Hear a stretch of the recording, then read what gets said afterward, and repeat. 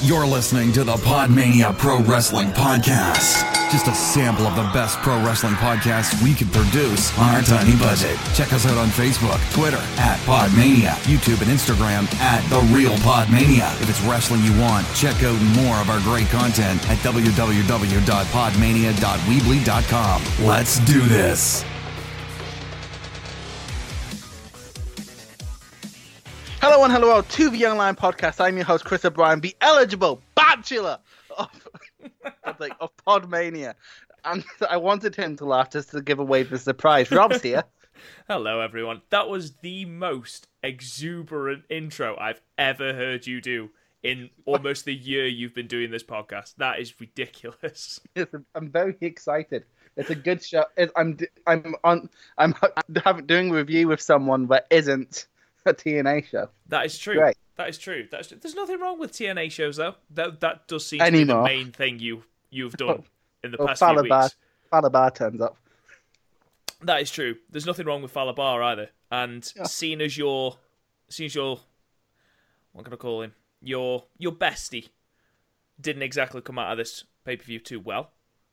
He's a good worker. He does what the company tells him. Word for word, what your text says.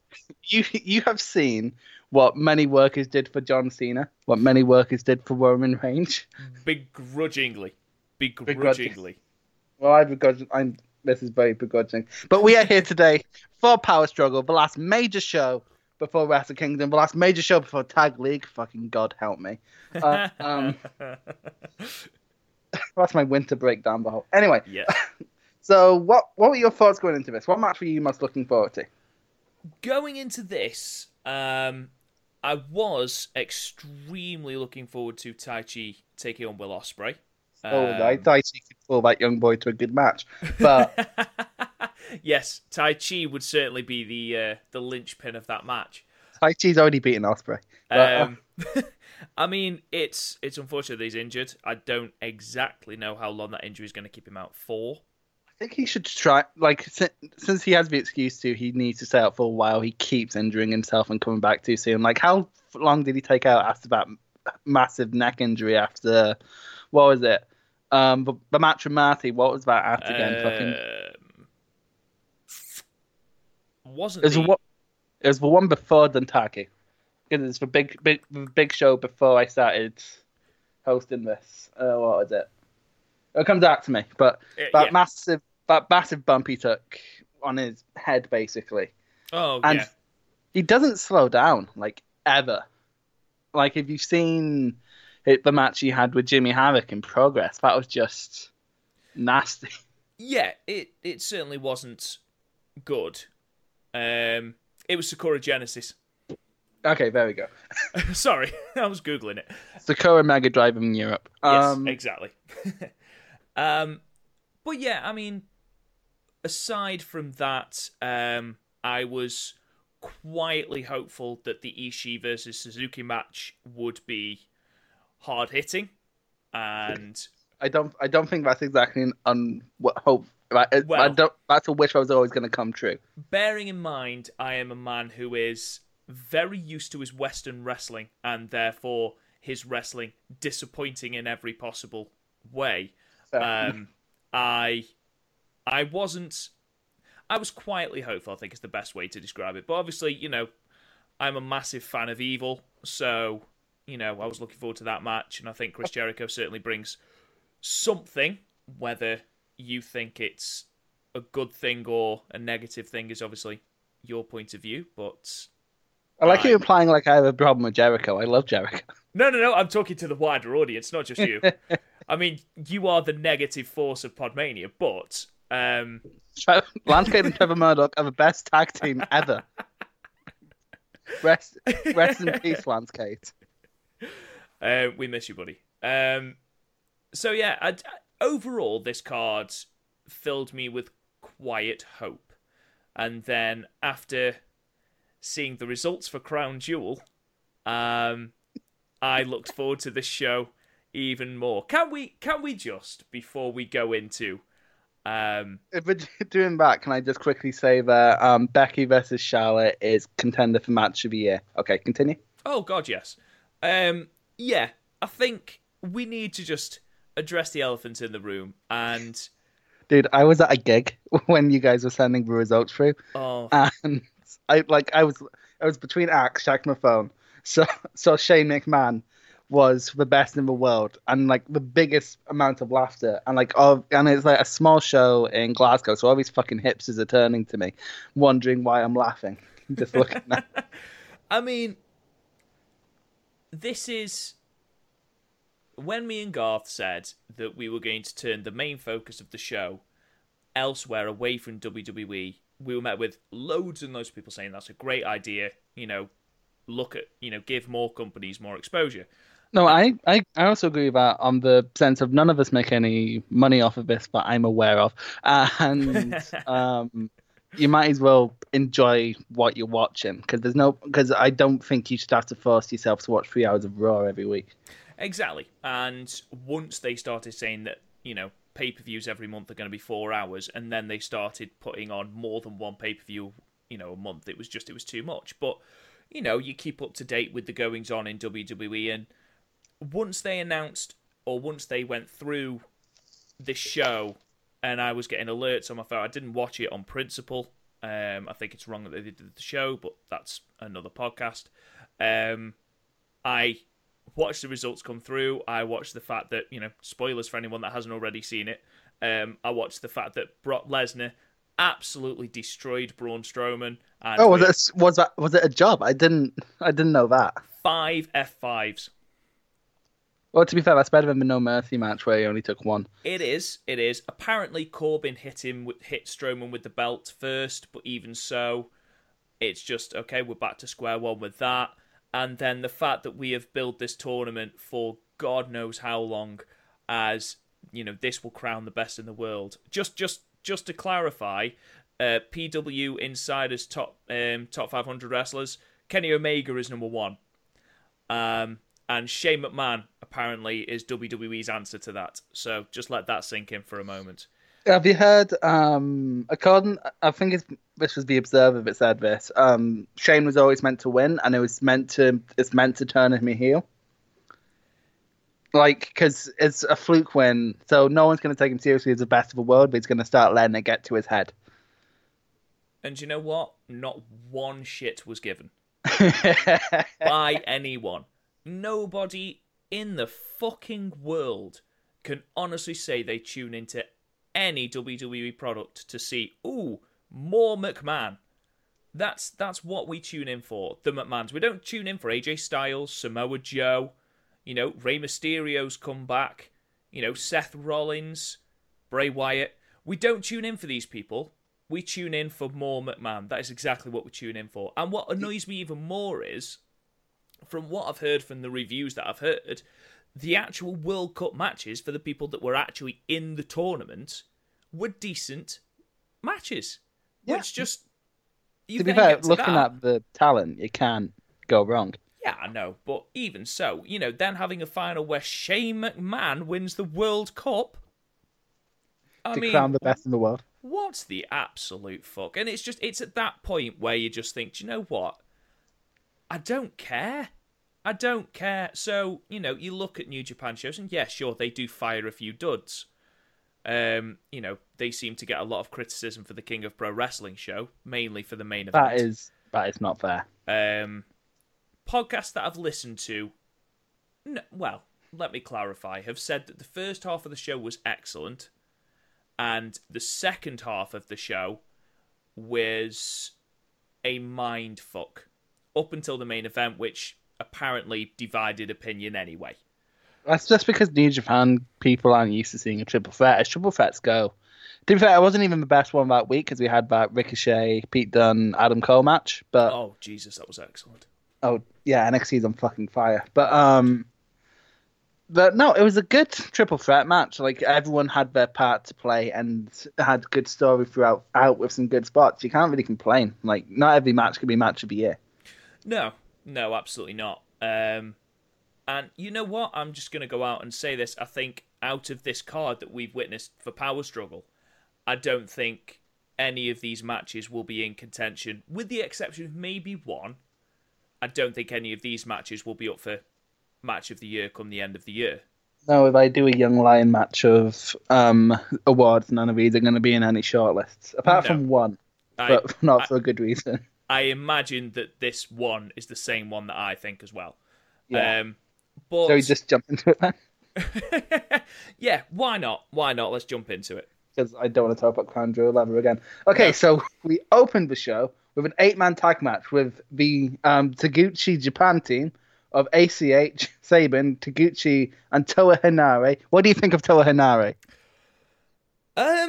They billed him as quite strong during this match. He seemed to dominate large portions when he was in the ring, yet I understand that his last 2 matches he's jobbed out to Bad Luck Fale, so he's a bit of a mixed bag. Character's a bit bland. He's basically Tatanka without the racism. Yeah, exactly. But I'm sure he'll be fantastic as he moves. He's only young, isn't he? Yeah, he's was a Young Lion last year, so. Oh, okay. In which case, there's probably bright things ahead for him. Versus El Sab, I can't say that, Junior, Jushin Thunder Liger, Tiger Mask, and Bowdador Jr.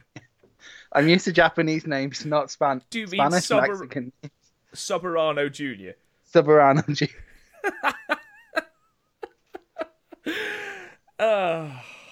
Right. Okay. This match was better than I expected. Far better. Tiger Mask didn't play a big part, which is a big plus in my book. Wow. Not a fan of Tiger Mask. Why? Not this Tiger Mask. Oh, okay. Fair enough. And remember, I watched every single Super Juniors match and watched him beat young guys. Okay, yeah, fair enough. I can see why your hatred's quite strong. To put it another way, imagine if Toga Makabe got 10 points in the G1. Fair enough.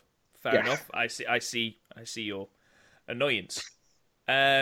Yeah, I'm with you. I think this match was decent. Far better than it had any right to be, especially as an opener.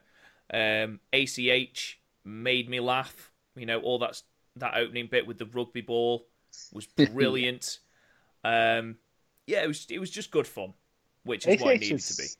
ACH is such an amazing talent. Like the charisma he has, New Japan should snap him up full time just because of just on his charisma alone, let alone his work rate, which he's a great worker. Yeah, absolutely. Same with Sabin, because I'm mostly saying this because their junior division's really hurting right now. But yeah, this was a really good match. The right people won, to be fair, because Liger and Tiger seem to be quite happy just being in the background opening. Yeah, absolutely. And I think they said in this match that next year is 30 years of Jushin Thunder Liger. Oh, yeah. That is a ridiculously impressive feat for anyone to still be performing at that level. Especially considering he had a brain tumor in, 97? He didn't have 2 quite serious injuries. I know he had to change his wrestling style completely. Was that because of the brain tumor? Yeah, he had to he stopped doing high-flying stuff after his brain tumor operation and became a technical master, which, to be fair, I think more people remember. Yeah, and, he is one of the legends of wrestling. He's a name that everyone knows in the wrestling community. He's one of the most striking people in wrestling. So, yeah, it's nice now that he's putting over younger talent, and you're absolutely right, the correct team won. Yeah. Anyway, so this match was fine. Moving on. Yes. On to the 6-man tag match, which really is a New Japan show, of Bullet Club, consisting of Robbie Eagles, Tamatonga, and Tangaloa, coming out with an injured Taji Ishimori, keep that in mind, going up against Great Bash Heel and Kushida. What do you think of Kushida as light heavyweight champion? He was the person I knew was going to win the tournament. He was the person I wanted to win the tournament least. And that is not a slight on Kushida. When Kushida's on fire, he is fucking phenomenal. But out of the 4 men that were in that, bearing in mind that Bushi was in that tournament, I find him the least interesting. Yeah, the problem with Kushida, he is a magnificent wrestler. Actually, he has one of my junior matches of the year against Ospreay. But his character is just sort of, I like Back to the Future. And you know, as an ace of a junior division, because he is the ace of a junior division, he's sort of bland. And, like, it's sort of in the same way Tanahashi, on paper, his character's quite bland, but Tanahashi has the charisma of a John Cena or a Hulk Hogan. Yeah. Kushida has the charisma of a Drew Gulak. And... What a weird comparison. I was trying to think of a cruiserweight, and Drew Gulak came to mind. A Tony Nese actually is a better comparison, where they can put on amazing matches, but it's hard to care because they're a charisma vacuum. And to push this issue, at the first ever Ring of Honor show in Scotland, which I attended, Kushida was in a 6-man tag, and he was the least over person in the 6-man tag, which had Mystico in it. Wow. Okay. Yeah, and they were just chanting "You're a shite Kenny Williams" at him. Right. I mean, the man, you can't doubt his talent, and you cannot at all say he is a poor wrestler. He is an absolutely phenomenal wrestler, and he's quite rightly, labelled the ace of the junior division. I feel like over the last couple of months especially, definitely since Wrestle Kingdom 12, he's been completely overshadowed by others in that division, your Hiromu, Will Ospreay, Marty Scurll even. I think he's always been overshadowed. You have to go back to Wrestle Kingdom 9 to have a junior title match that he's not in. And then when you look at who he was against Kenny Omega, was always more over. He was against Takahashi, who was more over. And then last year he was against Scurll, Ospreay, and Takahashi, who were more over. And everyone's more over than him, which shouldn't be the case of You're the Ace. I agree, he's a phenomenal in-ring talent, but he has to be against someone I care about for me to even remotely care. Yeah, and you're not going to get that in a 6-man tag, a throwaway 6-man tag at the start of a show. No, but that's not really his fault. There's also Toga Makabe in this match. But that is true. Yeah, we're not talking about the match because the match isn't really worth talking about. The post-match angle is, though, where Taiji Ishimori, the dirty fucking heel, was not injured whatsoever, came in and attacked him with a crutch. So, yeah, that it turns out that we are getting Kushida taking on Ishimori at Wrestle Kingdom 13. Your thoughts on that?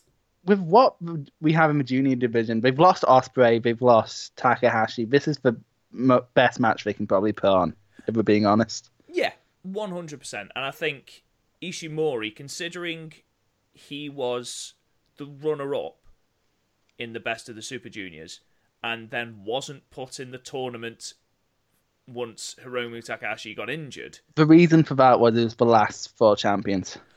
Right, which I suppose is fair enough, but I think Ishimori deserved a chance, and I'm glad he's getting that now. What I think we should have done with that tournament is made it 8-man and then done it across the 3 Destruction shows and the Fighting Spirit show, because when you have a first round on each one and then have a Fatal 4 at King of Pro Wrestling. Yeah. Everyone loves a tournament. Yeah. What do you think of Robbie Eagles? Really good. I didn't know much about him before this junior tag league, but, he kept up with Ishimori, which is no small feat. So no, definitely not. I thought he held his own against Honma and Makabe as well, considering he's a junior and he was taking on 2 heavyweights. Mm-hmm. To be fair, it's not a big thing taking Honma. Well, no, not at the moment anyway. But he didn't look out of his depth at any point. Considering there is a vast difference in size, especially between Makabe and him. Mm-hmm. He's very loud. He is a very loud man. Yes, every single kick he delivered or got hit with was very, very loud. You heard about it. Do you know what? I'm going to say something that probably everyone in the world is going to disagree with. I fucking hated the Firing Squad when they started. Tama Tonga is starting to grow on me. The entire thing is starting to grow on me a little bit. Now they've stopped running in and just destroying everyone's matches, it's sort of growing on me. You see, that's why I fucking hate... I hated him in the G1, because every time Tama Tonga came out, it's like, it's just not worth watching. No. Because he's going to get disqualified. Like, Balak Fale is one of the only men in this last G1 not to take a pinfall or a submission, and yet he finished in, 6 points? Yes. He was one of the only ones unbeaten, technically. which is just ridiculous. Utterly, utterly ridiculous. But if they are doing what people assume they're doing now, which is they're splitting Bullet Club into the Elite and Bullet Club. Oh, that's definitely a thing now. Which should be a lot better in theory. So, and now with the additions, which leads us quite handily into the next match. Yeah. Next match is the Chaos team of Beretta and Okada taking on the Bullet Club team of Bad Luck Fale and Jay White. Okada is still a crazy balloon person. With Beretta comes out, this can quickly bring me on to commentary. Chuck Taylor on commentary. What did you think of the new commentary team? I thought he was a bit slow to get going, but as the show went on, I thought him and Kevin Kelly had a lot more chemistry than I thought they'd have. I think the problem with Kevin Kelly is like he's a decent play-by-play guy, but he needs a color guy to make him not annoying. Yeah, he needs someone to bounce off. And problem is, Rocky Romero for the longest time was not that, and like Don Callis was like the only people who really make me like good Kevin Kelly are Don Callis and Steve Corino, and Chuck Taylor didn't quite do that for me. Like Chuck Taylor definitely needs to learn to stop fucking burying people. Yes, he really does. Yes, not only because you're a commentator, I don't care if you think you're Bobby Heenan or whatever, you can't bury people, and B, who cares about your opinion? You're fucking Chuck Taylor. You're no offense to the man, he's a good worker, but he's part of a so basically comedy tag team, and he's the least interesting part. It's going to be interesting come World Tag League because depressingly, the Best Friends are one of the more well-known teams. Well, what other teams for tag? This is the only 2-on-2 tag match actually, so this would be a good. Actually, no, but one next actually, but. Well, because I feel like the Golden Lovers won't be in it just because there needs to be a fall guy. There needs to be a fall guy, and you've got to give Kenny a rest. Yeah, he's been on every show. He's been on every show, and he's been putting on, and he's been Kenny Omega in each show. Yeah, exactly. He hasn't exactly, and the tag match, which we'll come to in a bit, was a really good match. It was high. It was certainly high octane. So just give the lad a rest. Thing is, he always seems to take a somewhat extended rest after Wrestle Kingdom, which is fine. But if he's still champion, he's not going to be able to because he'll have to perform at New Beginning, and then obviously they won't put him into the New Japan Cup. But after that, he's going to have to fight because of Sakura Genesis. Yeah, but like back to Tag League, what is there? There's Great Bash Heel, Firing Squad. Yeah, most of it's going to be thrown together teams, sadly. Yeah, well, you're going to have the Guerrillas of Destiny. You're going to have Killer Elite Squad. You're going to keep forgetting they exist. I know. Well, they just don't seem to turn up on shows now. No. I imagine with the Bullet Club, and when I say Bullet Club, I obviously mean the OGs now, as opposed to the Elite. You can throw together a team there, so you could have Tama Tonga and Tongaloa as the Guerrillas of Destiny. You could then have, I don't know, maybe a Bad Luck Fale and a Jay White or something like that. Yeah, the problem is there's definitely not a fall guy. It would have to be. Well, they just get disqualified all the time. Yeah, fair. Just a G1 rerun. You could have Suzuki and Zack Sabre Jr. maybe. Yeah, but again, no obvious fall guy. This is the problem with Tag League, and I forget who described it as this, but it's sort of the winter months of New Japan, where everyone sort of goes on half speed, waiting for Wrestle Kingdom season to come on. It's like the friendly games between football seasons, basically. Yeah, and I can see that. I mean, you'd say about having a fall guy in Suzuki-gun. Suzuki-gun lost every match on this card that they were in. Yeah, it's like the opposite. They were 0 for 4. It's the opposite of Strong Style Evolved. Yeah, where they were strong. Yeah. Evil and Sonada. Yeah, actually, yeah, because they'd be there's a few. The only ones with no real fall guys are the people who could possibly win. So yeah, Ishii and Yano. To be fair, I do love that fucking tag team. I mean, it's just crying out for an Ishii and Goto tag team, and it just never happens. It never happens. Goto and Shibata were a great tag team. I'd rather have Goto in a tag team role. But yeah, this match didn't last long. Most of it was basically Okada throwing Jay Wright into the railings like it was a G1 match.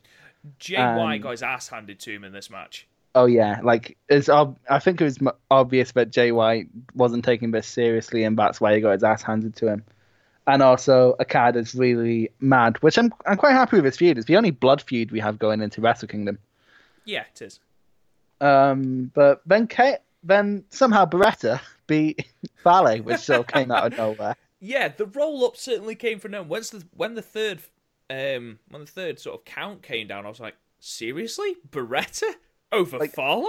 I was only half paying attention to this because I was doing uni work during like the first half of the show, like up until the Golden Lovers match, and like sort of just when you're watching, remember that Raw where Kofi Kingston randomly pinned Randy Orton?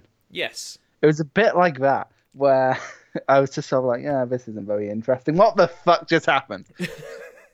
I mean, I don't know how much of anything this is going to give Beretta, which, is a shame because I feel like he could have a decent-ish run with, say, the United States Championship, maybe. The Never title. I was just going to say put him in the Never title picture. He wants to be a heavyweight, so put him in that scene.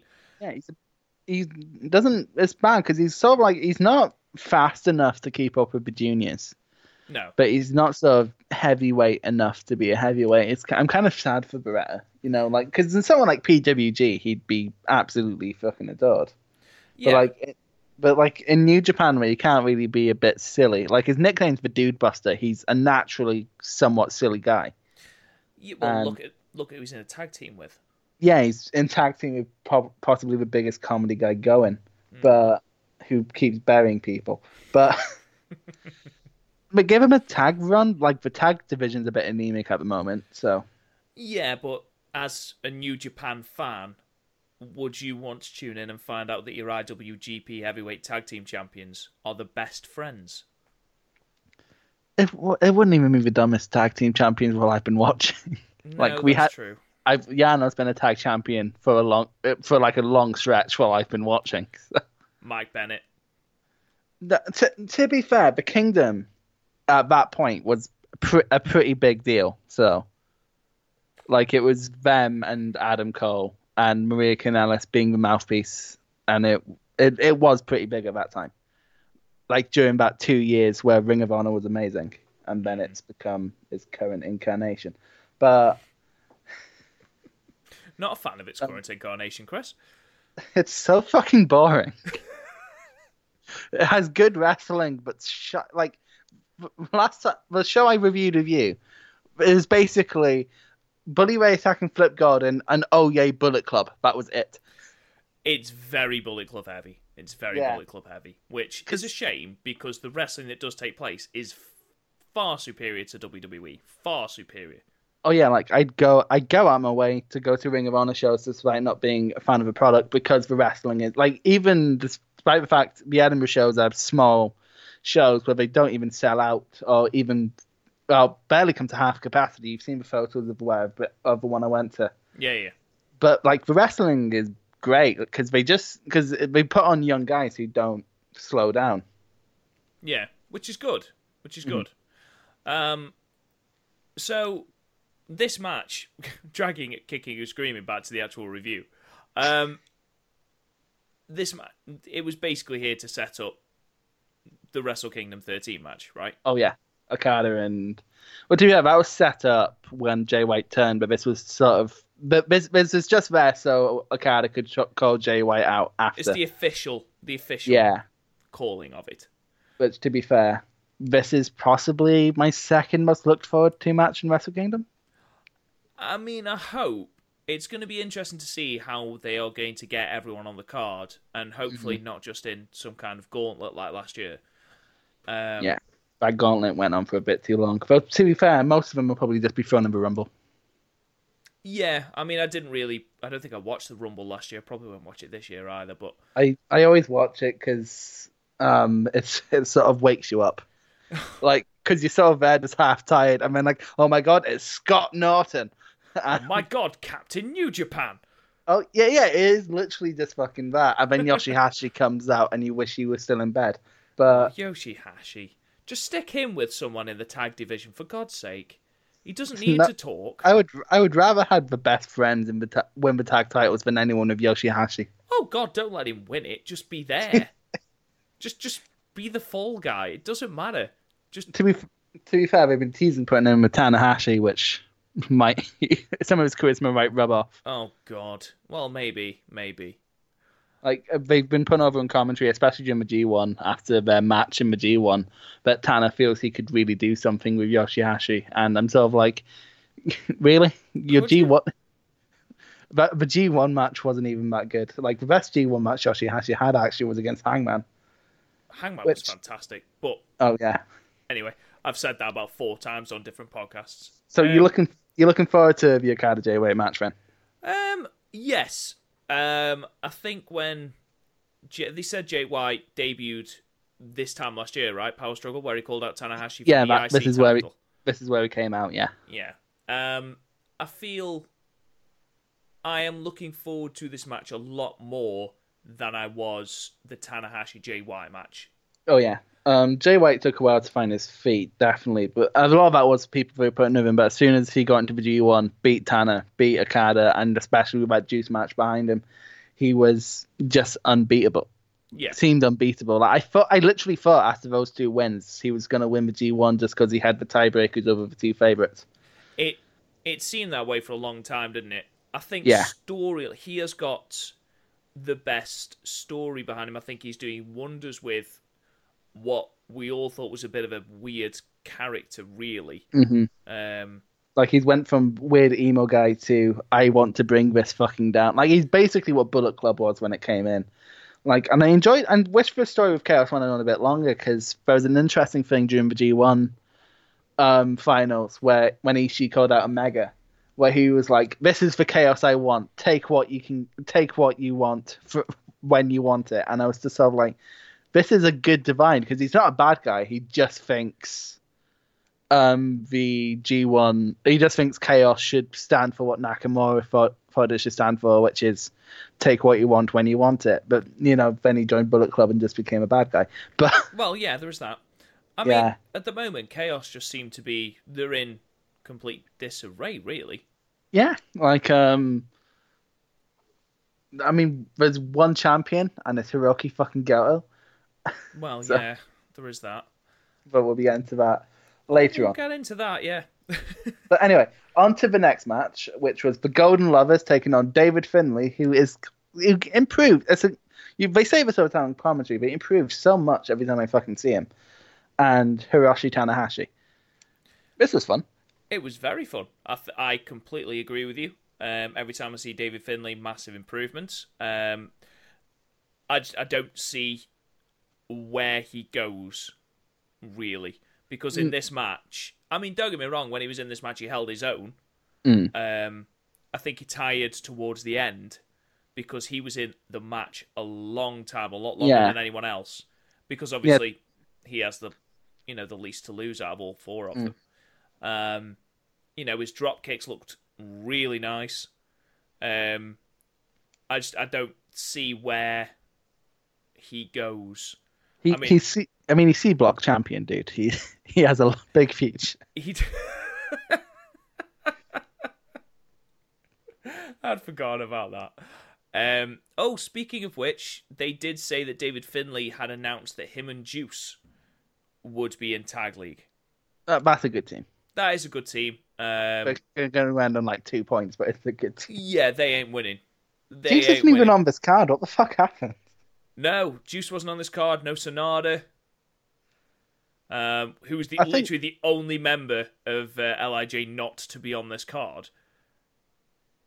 Yeah, but to be fair, Sonata had nothing, and if he has there's nowhere he could fit on this card. Sonata. I'd like to see Sonata save Evil and take on Jericho.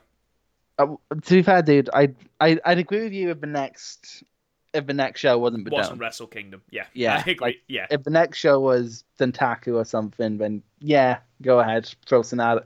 Because that's what I thought when Sonata and Evil were going against Okada. It was like, well, it's not Naito, but this isn't Wrestle Kingdom. Save it for Wrestle Kingdom. So yeah, absolutely.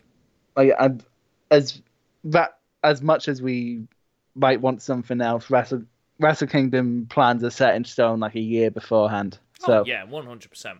100%. Save injuries, obviously. Mm-hmm. When was the last time an injury ruined Wrestle Kingdom? Well, not ruined, but what, changed the event? Yeah. Oh, not while I've been watching it, at least I don't think. I can't really see where it has. I mean, I would have thought Ospreay probably would have been the open weight champion. Yeah, because it's obviously we didn't mean we'll get into that in a second. When we got into that match, actually, we need to stop jumping ahead. But yeah, the thing with this match, it's definitely much like the other one, is just to get over the Omega and Tanahashi match. And I like how they're trying to put over that Tanahashi hates Omega, but they haven't really put that forward in sort of interactions. They just sort of do interviews, say, "Oh, I don't like how that other person does for graps," and yeah, it's a bit of a kayfabe destroying feud. This it is. I mean, most wrestling news outlets have spoken about how Tanahashi wants wrestling to stay. Well, wants New Japan wrestling to stay as it has been. Yeah, exactly. And the problem is that's what's fucked it for so long. Well, that's what he had to save it from when everyone left. Also, like that stinks of like Hogan WCW. Like, I don't know how. Like, New Japan obviously want Tanahashi to be cheered. I don't know how they think that's gonna get them cheered. Because that sounds like what Hogan would say backstage at WCW show. It's like, we need to keep it how it was, brother. Yeah. It's worked this long, it will work now. With me as top guy, brother. Yeah, it's a feud that they seem to be... It seemed they went from the G1, where Hiroshi Tanahashi won it, and then they had this whole thing with Jay White they had to get out of the way, and now they have a very, very short amount of time to get over the feud between Omega and Tanahashi. And they seem to be shoveling loads into the next, 4 or 5 weeks. To be fair, it's not hard to get this feud over. You could just go, I really wanted to fight you 2 years ago when you were a rising star, but I got injured, and I want to prove that I can beat you. That's all you need to do. Yeah. Sometimes it just needs to be, I want to wrestle you. We're both mint. Let's go. Yeah, and in New Japan, that's what it normally is, and that's fine, because that's what the product is. And they have a few crazy stories interspersed. I don't know how they've managed to make Tanahashi versus Omega a bit of a lame story, but they have. Yeah, this is a shame. To be fair, Tanahashi's always been a bit of a prick, hasn't he? The ace of New Japan. He's always been a little bit of a prick. When Omega was headlining against Okada for the first time 2 years ago now, and Omega was yet unproven, he was a rising star. Tanahashi campaigned in interviews to get another vote. Yeah, and Tatsuya Naito luckily sort of played that down, where he was sort of no, I'd rather keep you out of the main event, which was nice. But even if it was kayfabe, I feel like in Tanahashi's case, there's a bit of truth behind him going, yeah, we should have a vote to see, because it's Tanahashi and Naito, they'd win the poll at that point in time. Yeah. Anyway, it's going to be interesting come Wrestle Kingdom. I'll ask you about that match at the end of the show, actually. Yeah, we can do a mini Wrestle Kingdom, because there's a lot of matches announced now. There are. I think there are 6 or 5. Yeah, about that actually. Yeah. Anyway, onto the Super Junior Tag League final, which is the subtitle of this show. It is. Power Struggle Super Junior Tag League. I swear that wasn't the subtitle last year. It wasn't. No, it wasn't. But anyway, it was Roppongi 3K of Sho and Yo, obviously, taking on the Suzuki Gun team of El Desperado and Kanemaru, and the LIJ team of Bushi and Shingo. What do you think of Shingo? Love Shingo. Shingo is great. Shingo's fantastic. I didn't watch much Dragon Gate. Well, I still don't watch much Dragon Gate. But so I basically did a crash course on him afterwards, which basically consisted of top 15 moves of Shingo. But no, he's great. Yeah. He moves super fast. There was a moment where he was going between two corners, and the pace he was going at, the crowd He's cheered. like Sonic fucking Hedgehog. He was, but the crowd cheered, and all he was doing was running, giving lariats. Yeah. It was like, really, a cheer? He's a charismatic fucking dude as well. Like, he's perfect for LIJ. He looks like a scary bastard as well. He is. He doesn't look like a junior. No, he doesn't. Well, I thought that when you compare it to people like Bushi, and especially Yo. Poor Yo. Yo took so much abuse in this match. He's truly the Johnny Gargano. He really is. Basically, Yo gets beaten up and then Sho comes in and cleans up. That's literally every Roppongi 3K match. To be fair, I'm really looking forward to the tag league match. No tag league match. I'm really looking forward to the Super Junior match between Shingo and Sho. Yes. Yeah, I imagine that will be outstanding. A junior Haas match sounds amazing. But this was a fun match, like fun clusterfuck. It was. I thought El Desperado looked weird with hair actually out of his mask. Yeah, to be fair, I think he might be Melina. Doing the splits on the edge of the ring. Yeah, very strange entrance. Did you think the right team won this? To be fair, spoilers. This match is happening again at Wrestle Kingdom. Yeah, so it was ultimately pointless. It was ultimately pointless. I don't know how it ended up being a fucking triple threat, because it's not even like the champions weren't pinned or something, or there was some sort of screwy finish. The champions got pinned by the winners of the tournament. That should be 1-1. Yeah.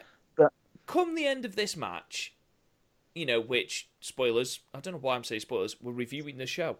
Roppongi 3K won, despite kicking out of fucking everything. Oh yeah, absolutely fucking everything. They kicked out of 2 of El Desperado's finishers, out of Shingo's finisher, and didn't they kick out of LIJ's tag finisher as well? I think so, and they also managed to avoid the mist somehow. Yeah, and El Desperado got hit with Bushi's mist, which sounds wrong. But, I just feel like Roppongi 3K this year have had, and I understand that division is fucking weak. Oh, it's the weakest thing. Can 100%. I just quickly say, if this was in WWE, people would be jumping down their throat. I think the only reason people don't jump down New Japan's throat is because no one feels they can criticize New Japan, which is weird. Like, there's this weird culture that's come up around it, but it's the weakest division in like major wrestling. Yeah, I mean, these are the 3 teams with the exception of Ishimori and Robbie Eagles. Those are the 4 teams. You can't build a division on 4 teams. No, you've got to have people. When there's a singles division as well in that weight class.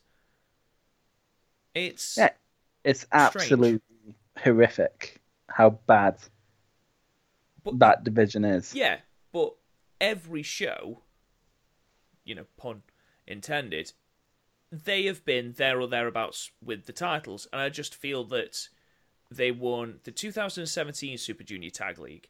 They went into Wrestle Kingdom. I think did they take the belts, or did Young Bucks take the belts? Yeah, they were the champions going into Wrestle Kingdom. They were the champions going into Wrestle Kingdom, that's the one. And, they seem to have had so many goes at Suzuki-gun that it's like, surely with the debut of Shingo at King of Pro Wrestling, this was tailor-made for LIJ to win this. And I feel like they should have won this. If they're going to make it a fucking triple threat anyway, make a new team. Because then you go from a 2-team division. Like, the fact that Tiger Mask and Jushin Thunder Liger were the people shaking up the division earlier in the month has to tell you that your division's weak. Not taking anything away from Liger, but he's 50 years old. I don't really understand why Robbie Eagles and Ishimori didn't do better than they did. Oh, well, it's probably because they didn't want them anywhere near the finals to get Ishimori into the junior match. Which is fine, but I don't think... fine, if you're going to throw all 3 into the match at Wrestle Kingdom anyway, which, it's been confirmed now it's going to be Roppongi 3K taking on Suzuki-gun, taking on LIJ. LIJ should have won the tag league. And it's so weird because, like, when I started watching, like, and even going on to like Wrestle Kingdom 10, but it was a strong junior division. Like both, like 2 Wrestle Kings in a row, it opened with a 4-way tag match for the junior titles, and there were strong teams. There was like Red Dragon and the Young Bucks and all of that. But it's like weird, like the Young Bucks leaving the division has left it feeling so anemic. It really has. And you know, the Young Bucks haven't been on. Were they at? They weren't on the show, but too far, I think they might have had Ring of Honor commitments. Yeah, but they weren't at King of Pro Wrestling either, were they? No, were they not? I can't remember. I'm going to have a look now, but I'm sure they weren't at King of Pro Wrestling either. Okay, they were. Yes, they were. Of course, they were. Yeah, they were in the 6-man. They were in the 6-man. Yeah, of course they were. But even so, you're right. Them leaving the tag division is nothing at all. And, you know, fair play to Show and Yo. They're a decent team. I just felt like they had no heat going into this tournament, and randomly they end up winning it. And I just feel like they were the wrong people to win it. Yeah. Anyway, on to the next match. Hiroki Goto taking on Taichi.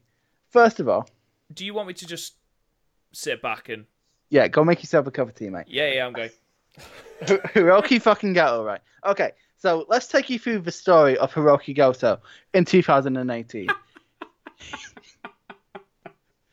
he goes into Wrestle Kingdom taking on Minoru Suzuki. You know what? I was rooting for Suzuki, but you understand why we put the belt on Goto, especially since Suzuki became the IC champion later that month. And you know what? He had a decent run. I'm not going to complain about his first run from Wrestle Kingdom to Dominion. Some decent matches, nothing stand out, but a solid reign. And then Michael Elgin wins in this triple threat match, the match that affirmed my love for Taichi. And it was like it was good. Michael Elgin wasn't my first choice to win, but he made a solid never openweight champion. And then how many days later was it, Rob? 6? Yes, it was. It's back on Goto, which you know what? Once again, I understood, because Elgin is a toxic draw in America. Understandably so. So you know what? I wasn't that big of a complainer either. But then the G1 happened. And he was the least interesting person in Block B. He was less important than non-champions. And if it wasn't for Juice Robinson, he'd look like the weakest champion. And ultimately, the booking sort of played a part in that, because all the champions were in one block. And of course, the never openweight champion is going to look like shit compared to the IWGP champion. But throw him in the other one, it might have been fine, but still, he looked fucking weak. And then Taichi won the belt. And my love of his character aside, I thought this was a somewhat solid move, because Taichi is carryable.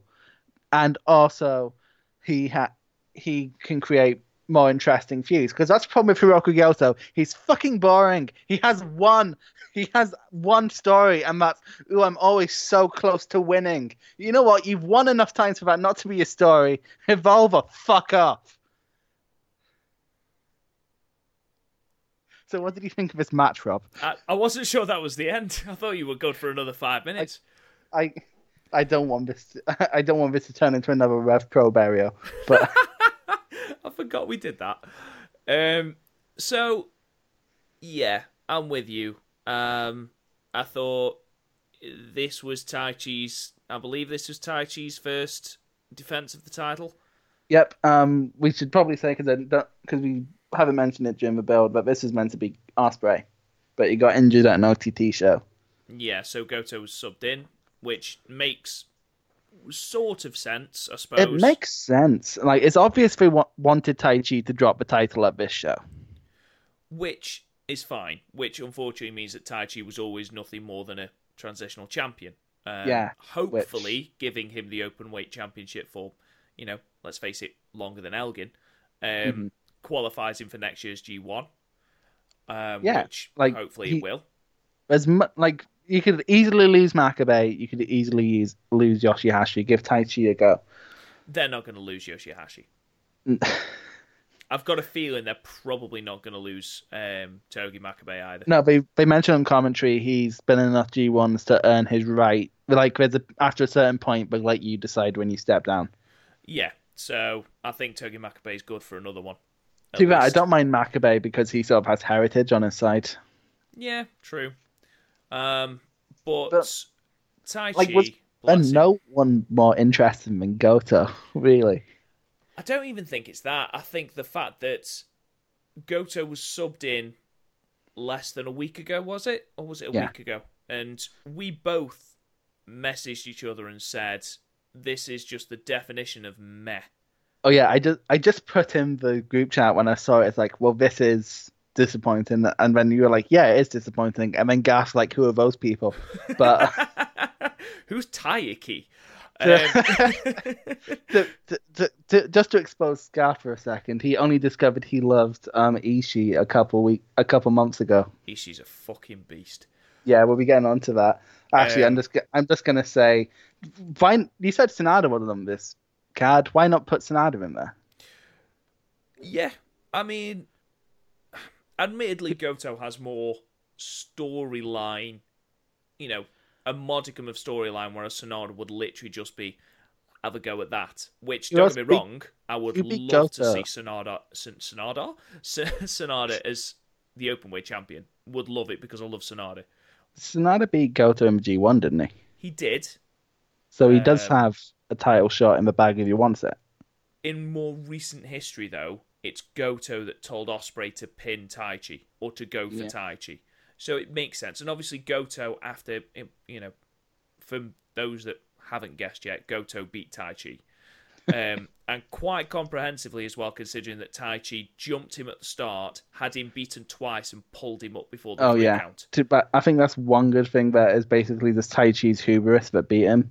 And also, how long was Goto selling that fucking side suplex? Yeah, it was a side suplex, Goto.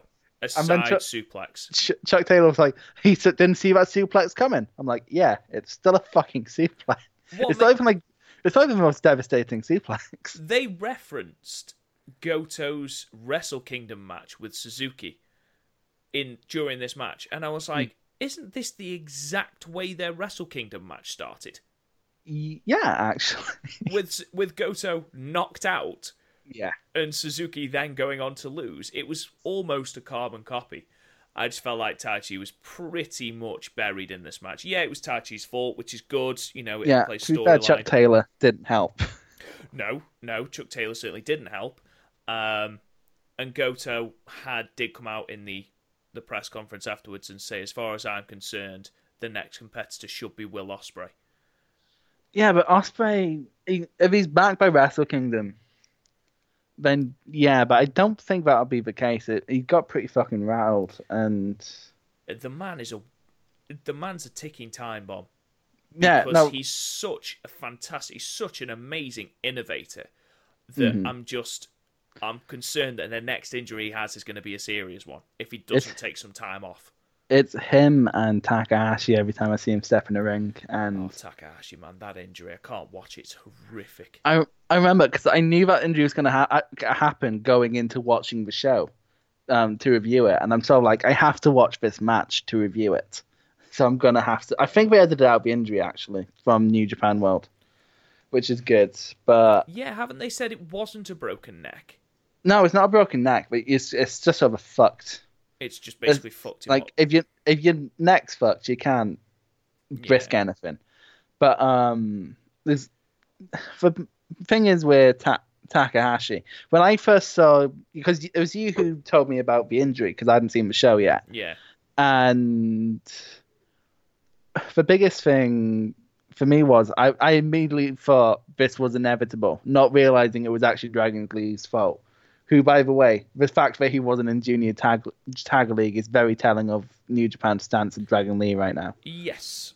Yeah, the fact that he wasn't mentioned at all sort of goes to show their opinion of him. And it's a bit harsh, wrestling accents do happen. But he's too short to be doing that fucking move. That move, the entire setup looked wrong. Yeah, as soon as Was it a Phoenix suplex that did it? I know it's for Steamalizer because I think Kevin Steen used to do it, but it's a Kota Ibushi move. It's basically a package power driver from a power bomb position. And it was just holy shit. If you're tall enough for the guy to tuck his neck, that's fine, but Dragon Lee is not tall enough to get that move done properly. I get he probably does it like every other match in Mexico, but that move was always going to injure someone, and those moves that just shouldn't exist. Like no one should do. Like no one should do burning hammers like Kenta Kobashi used to do him. No one should do reverse tombstone power drivers. And like these things that just shouldn't happen because they're so fucking stupid. That's a move that needs to be put on that list. Can we just quickly, for a moment before you move on, can we just appreciate the fact that Takahashi carried on and hit a time bomb? Yeah, like fucking with basically a broken neck. Yeah, because you're basically throwing the guy around your body, and the fact he also left under his own esteem. Yeah, and like. New Japan guys never go to the hospital, so the fact that he immediately went to the hospital is really telling about the injury. You could see he knew there was something wrong, and God, I miss him. He's my favourite New Japan wrestler. He's one of my favourites of all time. I miss him. I miss him, yeah. Especially in the junior division. The junior division has lost its two most over guys. The two big names, yeah, 100%. Yeah, like I love Marty, but he's not putting on 5-star classics against Kushida, No, he needs someone like Ospreay to put a 5-star classic on. Yeah. Anyway, so this match is a title match, so comes up for my rating. I'm giving it a 4 out of 10. What would you give it? The Goto Taichi match? Yeah. It was forgettable. Out of 10. The problem was that, and this is the problem I have with a lot of Goto matches, the two big Goto matches that I've seen in the last year have been him getting knocked out to start off with and then coming back to win. But the problem is he comes back to win. He's not a high flyer. He's not got any big power moves. No. And it just seems to be a plodding, meandering match. Now, this went just over 15 minutes. It felt like 20. It felt longer than the next three matches, than any of the next three matches. We have the next three matches were all magnificent. They were all fantastic. Fantastic. So let's move on. Speaking of, this is the only time you're going to hear me speak good about Rev Pro all year, ladies and gentlemen. It's Ishii versus Suzuki. And I'm just going to say it. This match was just punches and forearms and a couple kicks and a lariat or two. And I fucking loved it. I have genuinely 19 minutes this match went. I think 19 minutes and 20 seconds or something. 21. And this, a good 14 minutes, genuinely was them two standing in the ring, slapping the living piss out of each other and not holding anything back. It speaks a lot to how these two, how much charisma these two have, that they can do that and keep your attention. And also how hard they hit, because they were hitting hard throughout the whole match. But then they had that, like, sometimes that one chop that is just making you go, oh shit. And there was one where Chuck Taylor said, well, that's it, he's got a broken rib. And I was like, yeah, he probably has. Fucking hell. That bit where Ishii kept chopping Suzuki and Suzuki was just fucking walking through it like it was T1000 or something. It was ridiculous. It really, really was. Ishii's just an absolute machine. That penalty kick from Suzuki that he just sat and took. Oh, God. That would have turned me into mincemeat. My body would have just given up before the kick even happened. Just a loud fucking nope. Nope, I just died before the kick happened. It'd just be like, I'm not fucking risking that. Yeah, fuck that. But this is the closest thing we're going to get to a Shibata Ishii match nowadays, unfortunately. But you know what? Definitely. This is a good substitute. Yeah, absolutely. And the fact that they made me care about who's winning a title for a company I don't follow, really. Yeah, definitely. Speaks volumes to how good this is. Yeah, and when you consider Suzuki is close to 50. Yeah. This man is putting on an absolute fucking clinic of hard, strong style wrestling. Suzuki's had the year of his career, and he's like, I want him to have a run with the IWGP Championship before he finishes, but he doesn't need it. I just want it to happen. I don't think it will happen now. It won't. When you look at the people who are up there, I would say your Sonata and Evil are closer to the championship than Suzuki because they're younger. Yeah, and New Japan, I like WWE, but they are very conscious about the face they have on their posters. Yeah, 100%. You're not going to have Suzuki's Evil stare down as your main face, are you? I mean, they're loath to put the belt on Naito, for God's sake. Never mind Suzuki. No. But yeah, this match, 9 out of 10. What would you give it? 8.5. Yeah, it's just under a match of the year candidate. Like, there's nothing else they really could have done for the story they were telling, but yeah, just under that. Anyway, next up was Tetsuya Naito versus Zack Sabre Jr. In their third match of the year. What do you think of the story going into this, which is basically Zack Sabre Jr. just being a dick to LIJ? I love Zack Sabre Jr. I love everything he does in press conferences. I love everything he says because just everything he says is hilarious. I mean, that bit at the start where he says, do you know what? If I beat Naito again, you might as well make Bushi the leader of LIJ. Yeah, I was about to bring that up. That was amazing. Zack Sabre Jr. is, all sort of my gimmick aside, is my favourite member of Suzuki Gun.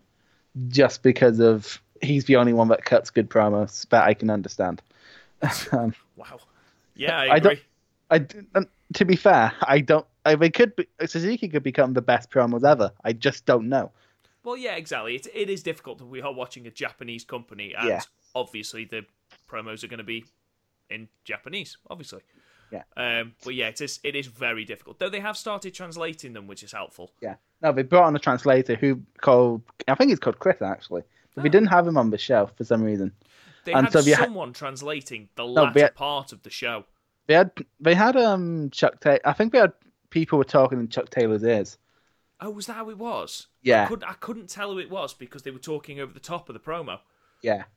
It was Chuck Taylor. Yeah, it was, because I remember Chuck Taylor was saying, oh yeah, totally speak Japanese. I think someone was speaking in Chuck Taylor's ear. Okay. But yeah, this match actually had a very similar story to the Goto match, where Sabre was working over Naito until Naito had his babyface fire comeback. But the difference is, when Naito's in control, when Sabre's in control, it's more interesting because Chuck Taylor actually put it best. It's like he gets bored of a submission he's in, so just moves. But at the same time, it's obvious. It is like watching an old World of Sport thing where they would always jostle for just the slightest advantage of leverage and a hold.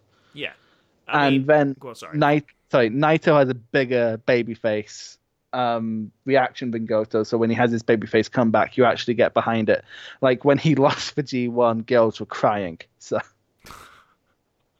right, of course. Yeah. Aside from the fact that Naito came down doing his best Kane impression, and then couldn't get the mask off, which was quite funny. To which Zack Sabre Jr. said, "Hurry up, you're not a fucking Chippendale." Which, I fucking love that. The man's a god. We don't deserve Zack Sabre Jr. No, the smart we talk. But yes, Zack Sabre Jr. has a very deliberate submission-based style, but no two Zack Sabre Jr. matches are the same because he's just so innovative with the way he holds everyone. I mean, he put on a Rings of Saturn, which just looked fucking brutal. And I said it a million times in the G1 stuff, but the thing I love most about Zack Sabre is he can have an interesting match wherever he goes, because it's not all down to crazy bumps. It's down to him moving about. Yeah. So, for example, I saw him in Discovery back in January. And sort of like, we were talking about this for a podcast. It's a family-friendly promotion. Well, they bring the kids along to get wrestling, and then they bring big stars in to get the smarks like me in there. And it works. It does work. But it it was him against Coffey, and like the way he brings a big man down is fascinating. Like, if you ever get time, watch his matches with Walter, because they're just beautiful. Yeah, he's superb. Don't get me wrong, it was telegraphed who was going to win this match from pretty much the start. The entire story going in that Zack Sabre Jr. has beaten him twice. He's going to beat him again. It was very clear.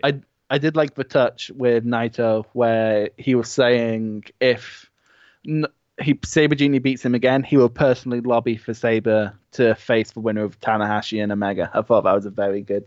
Yeah, and you know what? I fully agree with him. Don't get me wrong, Sabre Jr. isn't getting that title anytime soon, but no, he's probably never going to get that title, if we're being brutally honest. Well, no, probably not. You know, he had his chance at Sakura Genesis, and you know, he put on a really good match with Okada, but I think that's probably all he's going to do. It's very similar to like Evil.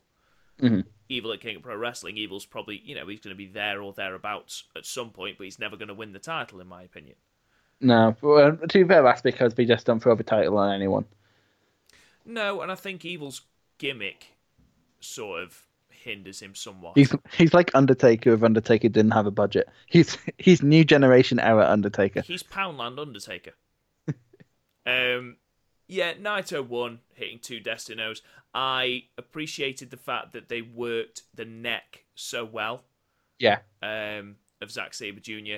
to the point where I actually thought, shit, has he actually hurt his neck? But yeah, really good match. I'd probably give it 7.5 out of 10, maybe 8. Yeah, I'd go 8. Because it's about as good as a G1 match, and I gave a G1 match 8. So yeah, fair enough. Fair enough. But anyway, on to the main event of the evening. It is Evil taking on the IWGP Intercontinental Champion, Chris Jericho. Now, before we get into this, thoughts on Fozzy? I really like their new album. I don't like any albums prior to this new album. That's so shit. Like, it's just, I feel you could build a feud with Chris Jericho just on him not realizing his band is shit. Wow. Like, that should be his feud with Zack Sabre Jr. Just Zack Sabre Jr. just saying your band shit. To be fair, Zack Sabre Jr.'s theme song outside of New Japan stuff is Mother by Idol, so he's a big music fan. Okay, fair enough. I'm seeing things here. That's, you know, if he doesn't go for Naito, maybe Jericho should go for Sabre Jr. It could go down a very similar road to the Mark Andrews, Eddie Dennis feud in Progress, where like the last promo before Wembley, Eddie Dennis was just like, you use your friends, Mark Andrews didn't attack him. You mooch off your parents, Mark Andrews didn't attack him. It's like, you have a cushy life, Mark Andrews didn't attack him, and he used wrestling to get his shitty band over, and that's when Mark Andrews attacked him. Of all the things he said. To be fair, Junior is worse than Fozzy. Anyway. Do continue. Chris Jericho versus Evo. I think you said, I think it was a Dream of Bound for Glory. Whether or not it was recorded, I don't remember. You thought Evo was going to win this match. I did. I let my heart rule my head. Now you know how I feel every time I watch a tag team match. I mean, I'd love to. I think Evil is. I think he could be an Intercontinental Champion without shadow of a doubt. Yeah. And I think he will be in the next couple of years. With it being close to Wrestle Kingdom, though, obviously they want high-profile matches, and unfortunately, Evil's just not there yet. No, that's the thing. They always find a way to put the IC champion, even if it's on a smaller guy. They found a way to put it onto a big guy before a major thing. Like the champion going into Wrestle Kingdom is always going to be either like one of the big four. Yeah, I mean, so we have something to do. Well, last year wasn't it Tanahashi and Ibushi? Yeah, Tanahashi and Ibushi were the last ones. But fair, Tana was the champion going into the match. It was just over way to get Ibushi over with back over with the crowd because he'd been away for a while. Yeah, and you know, if they weren't going to put the title on Ibushi heading into Wrestle Kingdom, they are going to put it on Evil. Overall, though, good match. Yeah, I wouldn't even say. I'd say this is better than the Naito match just because it was a match. Like, it started out with sort of the Naito bollocks, where he was like DDTing him on the outside, but then it turned into an actual match. And Jericho, the fact that Jericho can keep up with people in New Japan is incredible, because like the average worker in New Japan is still better than your average worker in WWE. Yeah, absolutely. And like, it's not really fair to compare; they're two totally different products. But the fact that Jericho at what is he, mid-40s, like he's sort yes. of that. He's sort of the weird, creepy uncle of wrestling right now, and he's doing really well, pulling out some of his old offense. He has a great step up into Guri. Chris Jericho is nearly 50. He's nearly 50. That explains why his music is so out of touch. He's 47. Oh, wow. Shit. How old's Suzuki? Suzuki. Sorry, guys. We'll get back to the what's in a minute. Please listen. Please enjoy Fozzy. Wow. Just put on hold music. Minoru is 50. Okay. So he was 50 in June. Oh yeah, because he had his 50th show. And how old are you, Rob? No. I am 47. I'm 17. Wow. I'm not. But I feel like it sometimes talking to you and Garth in that chat. When we're talking about Horlicks and bus passes.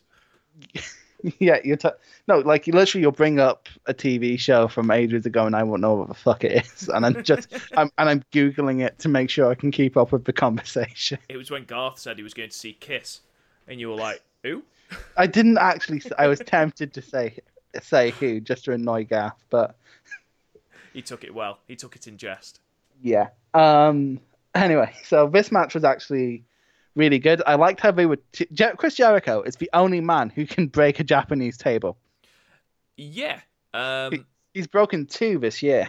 No, 3 this year. I mean, the table he was put through, he took all of the force with his hip. Yeah. Which must have fucking. Which at his age is dangerous. Exactly. He's going to need a new one. Yeah. The DDT on the announce table, I thought was quite nice. Yeah, I prefer DDTs than a power driver because power driver just looks like you're gonna die. Yeah, absolutely. I thought Evil had more of this match than Naito did when Naito faced Jericho at Dominion. Oh yeah, Naito had such a bad showing against Jericho that I don't think he would have in kayfabe deserved a rematch. No, absolutely not, and that's obviously we'll get into that after the match. Thoughts on Jericho kicking out of all 3 of Evil's signature moves? In fairness, Darkness Falls rarely gets the fucking win. Darkness Falls, fair enough, but Darkness Falls followed by a top rope senton, followed by an Everything is Evil. Should Jericho kick out? It wasn't the full. It's like when Okada hits the Rainmaker from the front.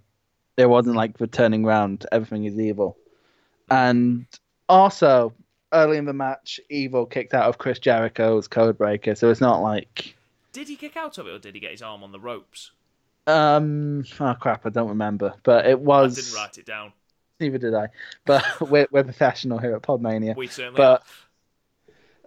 But no, in a way, he got out of Chris Jericho, but Chris Jericho's was a Jericho and Chris Jericho's Codebreaker, so it's not like Chris Jericho didn't pay him in kind. No, fair enough. And I thought Jericho did a fantastic job of putting Evil over.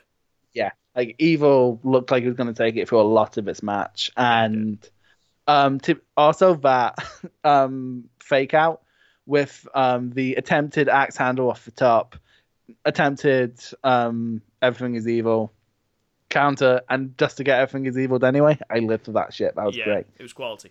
These two work really, really well together. They work really well. Yeah. It's not. Again, but I doubt they have a match of the year in them. Like, controversial opinion, unless Jericho's against an Omega, he doesn't really have a match of the year in him. No. Which is fair, given his age. I'm not shitting on him. Like, he's still, like, creating buzz wherever the fuck he goes. And if you think about it, Chris Jericho's had one of the weirdest years of his career. Like, one of the most high-profile years of his career, despite the fact he's only worked 3 matches. He's 47 years old, and look at the shit he's done this year. It's just unbelievable. Like, he has a match of the year candidate, a shock of the year candidate, and a solid match. I don't know, it's 2 Shock of the Year's candidate because I don't think anyone saw him coming into All In. No. And no one saw him winning the IWGP IC title. No, I don't think anyone saw him beating Naito. I mean, this is one of the only matches I've seen in recent memory that has been finished with the Walls of Jericho. Yeah. No, he never taps anyone out anymore. Never gets a victory, ever. Yeah, and he actually put in a proper line team in this match too. He did. What I loved though was as Evil was trying to get to the ropes, he sat on Evil's shoulder. Yeah, which just that looked brilliant. Like I don't think he should be able to put it in that much because you look at like Sting in the end of his TNA career where he wasn't sitting down for the Scorpion Deathlock. I assumed it would be the same with Jericho because Jericho does more shit than Sting ever did, but no, he manages to put it in extremely deep to the point where it hurts. Did you ever play like wrestling on trampolines as a kid? Of course. And like that was the one move we wouldn't let each other do as the Walls of Jericho because we just sit back. Oh yeah, you would absolutely wreck someone. Like we had ruined their life. It was the one move we banned because we didn't. It was at the point we were like 10. We didn't quite con but wrestling was fake yet, so we actually fought each other. So. Brilliant. Do you think so? What happened at the end of this match? Oh, first of all, 8 out of 10 for this match. Yeah, I'd agree with that. I enjoyed this match. I enjoyed Jericho. I think him putting talent over like Evil. Yeah, he beat Evil, obviously, but you know, strong in defeat. Yeah, strong in defeat, definitely. And then obviously what he said about him in the press conference afterwards. Mm-hmm. Oh, the press conference was funny because as soon as he got back, he was just like, "Tatsuya Naito's never getting a rematch." 2 days later, what he's put on Twitter is just brilliant. So I haven't been on Twitter in days. What did he say? Right. Well, basically, Naito comes out because Jericho continues with the beatdown of Evil. Naito comes out, makes the save, calls out Jericho, says, "Your next opponent is me." Jericho goes backstage and says, "No, you're not having a rematch. I've beaten you." Puts Evil over in the press conference, which is really, really good work. Walks off. 2 days later, we have this flurry of announcements of Wrestle Kingdom 13 matches. We'll be getting into that. One of which is Chris Jericho versus Tetsuya Naito for the IWGP Intercontinental Championship. To which Chris Jericho said, "Hang on, just because it's been announced on Twitter does not mean I'm giving him a rematch. I do not agree." And then underneath, they've put a picture of the match card just with Tetsuya Naito scribbled out. So, just brilliant. Just brilliant. I love his unhinged character in New Japan. It's just like he's being a diva, and it's amazing. It is. The man is just an absolute legend. The way you can just amend his character and just change his character is it's brilliant. So radically as well. Like it's the smallest things. Like he's still recognizably Chris Jericho, but like how many has he had? You could do a whole podcast on it. He's had his sort of suit phase, his list phase, his boring phase, which is like between 2012 and 2015. Yep. His sparkly jacket phase, his Ayatollah of rock and roller phase, his King of the World phase. It's just God. It's so subtle each time, but it morphs it with him beyond recognition by the time you get to New Japan. The man is incredible. Yeah, the man is incredible. Although, stop wearing leather pants, dude. You're almost 50 years old. Yeah, the leather pants need to stop. Anyway, so overall thoughts on Power Struggle? I'd give it a 7.5 out of 10, I think. Okay, so not quite as good as Bound for Glory in your eyes. What did I give Bound for Glory? 8? 8, yeah. And then you shouted at me for giving a 6. Oh, yeah, I remember that. No, actually, no. It was... I will give it an 8. Okay. The reason I'd give it an 8 is because of the Ishii match. I thought the Ishii-Suzuki match was fun. Basically, the last 3 matches were brilliant. But there was no bad matches on this card. I'm going to contest Goto. There was Goto. one bad match on this card. Even matches that lasted 4 minutes. The Chaos match and Bullet Club. it played a good storyline, and the 4 minutes were entertaining, and they were what they were. But yeah, overall, 8 out of 10. Yeah, I'd give it an 8 out of 10. It's definitely, like, if I had to put it among, like, B shows, it might be, it's above Furuoka and Night 1, like, above Night 1 of Dontaku.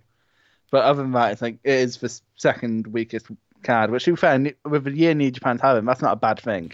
No. Actually, no, it's above all the Dontaku shows. Not Dontaku, the Destruction shows, thinking about. Because they were one-match shows if ever we did see one, but... And one of them was a no-match show. Well, yeah, that's true. Because one of them had Goto versus Taichi. Wow. Anyway, so after this, Wrestle Kingdom is... There's just been a glitch on the website. I got the Wrestle Kingdom matchup, and everything's turned into Tanahashi. It's like New Japan's dream show. But what do you think of how Wrestle Kingdom's shaping up? So... 5 matches in. 1, 2, 5, yeah. There's usually, between 9 and 11 matches? Yeah, every title is always on the line. There's normally a Ring of Honor match thrown in there, but they've not been doing that much crossover on New Japan television at this point, so I doubt that's happening. So we've got 4 titles so far. Obviously, we won't know the world tag. We won't know the tag team title. So Omega versus Tanahashi. Who do you think is going to win that? Oh, Omega. If Omega resigns, Omega. Yeah, no, He will. He's going to resign. No, but here's the thing. I wouldn't believe it if it wasn't something going on backstage. Like, Omega knows how much of a draw he is. Oh, God, yes. Like, so he knows... I know he also knows that New Japan will probably bend over backwards for him. The problem is they have someone in charge who doesn't know wrestling, and that is not something Kenny Omega would put up with. It's not good for the company. Yeah, he's not like an Okada or a Tanahashi. I'm like, but you can lose big stars. New Japan do need to know this. I mean, look at Wrestle Kingdom 10 when they lost Gallows, Anderson, Nakamura, and AJ in one fell swoop, and we had to spend basically all of 2016 recovering. Yeah, it's going to be interesting, certainly post Wrestle Kingdom, to see what happens, because I think if much as people are starting to bore of the Elite. Mm-hmm. If they lose the Elite, it is a massive, massive hole to fill. Yeah, and they don't really have that apart from maybe Jay White, there's no real Gaijins to Jay White and possibly Ospreay. But even those two together, they're not quite Kenny Omega, and even then, the tag division cannot afford to lose the Young Bucks. No. At this stage. No, hell no. We've got Chris Jericho taking on Tetsuya Naito if Jericho consents for the Intercontinental Championship. Naito, I think, has got to take that. If Naito doesn't take that, Chris Jericho seriously needs to fucking turn up more often. Yeah. This run has been somewhat different for New Japan. It's not like WWE where the 3 of the last 4 title holders of the Universal title have been part-timers, and 2 of them have been Brock Lesnar. But so for New Japan, this is different. But at the same time, that part-time story has sort of ran its course. Jericho, I don't need him to turn up on every multi-man tag show. No. Because he's not really compatible with anyone. But he needs to have as many championship matches as the IC champ, which isn't much. What do we have? Wrestle Kingdom, one of the big shows after Wrestle Kingdom, then Dominion. So he'd have 3 defenses to worry about. So I can't see him holding it, to be perfectly honest. I think Wrestle Kingdom will be the last time we see Jericho. In New Japan, yeah. What did he do after New Japan? Don't say Impact. Moving on. Okada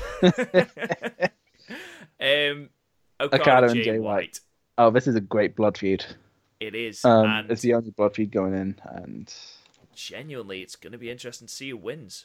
Yeah, because Okada can take the loss. Oh yeah, definitely. But at the same time, Gedo's the booker. I mean, when was the last time Okada lost at Wrestle Kingdom? 9. You know, he's had 12, 11, and 10. I think, you know, Jay White... 10, 12, 11, and 12. Sorry, yeah, 10, 11, and 12, sorry. This could be Jay White's crowning moment. Yeah, like he's already beaten Okada, but that's when Okada was basically having this weird midlife crisis. Yeah, it was basically, you know, your dad in a Ferrari style. Yeah, like he's still carrying those fucking balloons. If he doesn't come out, I'm disappointed during a Halloween show New Japan would have had. But he didn't come out as fucking Pennywise, but Liv Morgan did it before he did. But true. I'm getting Jay White. I think Jay White can take this one. I want Jay White because it's the most interesting thing. Yeah. But then again, I thought the same thing going into last year's Wrestle Kingdom with Naito. But I think the entire world thought Naito was taking that at Wrestle Kingdom 12. The fact they didn't is still baffling. But there we go. Not Vince. Vince was sitting there going, "What the fuck is a Naito?" Yeah. Where is it something? Is it something I put in my drink? Where is my Brock? Kushida taking on Taiji Ishimori for the Junior Heavyweight Championship. Ishimori needs to fucking win this, man. He's the best junior they have right now. I think Ishimori will take this. He's definitely the standout from Super Juniors. Yeah, 100%. And he put on an absolutely stellar match with Roman Taka in the final. Yeah. And to be fair, if he wins this, Kushida, it's the only real way to build some sort of another match for Kushida, because who else does Kushida have? Like Bushi, it's been done to death. Yeah. Robbie Eagles, but he hasn't sort of proven himself yet. Like a good showing in Junior Tag League isn't proving yourself. Skrull again. Nothing is exciting with Kushida and win the championship position at this point. He's far better as a chaser. Yeah, definitely. And then we have the Junior Tag League match. I genuinely don't care. I'm going for LIJ. Yeah, I'm going to go for LIJ just because it's not one of the two people who last held the title. But if it's Roppongi 3K again, just fucking hell. How are you going to build new teams if you just keep pinning stuff on Roppongi 3K? They have no other fucking teams. So build other teams. Like it's not like they don't have access to good junior teams. They have a working relationship with Ring of Honor and Rev Pro. Like even just looking at Rev Pro, they have a million of the best. Like Chris Brooks had a big match with Jushin Thunder Liger. Bring in CCK. Yeah. Like even then, you could have it be a mini stable because you have Lycos who keeps getting injured, so it's a bit of a liability. But Gresham's also in CCK, so you can bring Gresham in, which would be a perfect way to have Gresham enter New Japan. Gresham should be part of New Japan anyway. Yeah, but problem is, I was about to say Virginia Division stacked before realizing it's not the middle of this year. But yeah, again, and Ring of Honor aren't losing anything. Losing Gresham because, like, as much as people love him, he's not drawing people outside of the Ring of Honor audience. No, who are gonna buy their shows anyway because it's actually quite funny. I'm on my friend's wrestling pages. I'm not on many wrestling pages on Facebook, but my friend added me to his one now, so I'm there out of basically being a nice friend. Loyalty. But yeah, but there was this news article put up on there where it thinks Fox wants SmackDown to be less comedy focused and more focus on the sports side, and I just commented, as long as it doesn't turn into Ring of Honor, I'm fine with this. And then do you now see why I don't get invited on their podcast too much? See, yeah. And then someone commented, "Oh, if you don't like the indies, go watch your Roman gay reigns." And I'm just sort of looking at that going, how many things are wrong with this and where do I start? And sort of like one, Ring of Honor, indie, ha. Please don't get into just arguments with people, Chris. You know better than this. I never think I'm starting an argument. That's the problem. I just comment on a post and then someone gets mad at me. Oh God. I'm just one of those people. Do we need to Twitter ban you? It's never on Twitter. Do we need to Facebook ban you? There's no reference to Podmania on my Facebook. You brand safe. Okay, thank God for that. Have at it, young'un. and send us the screenshots. We want to laugh at you. I cannot wait. Anyway, that has been on that weird ending. I can never end these properly. This has been the Young Lion podcast. I have been Chris O'Brien. That's been Rob Goodwin. Hello. Hello, we're saying goodbye. Turning to the Beatles here.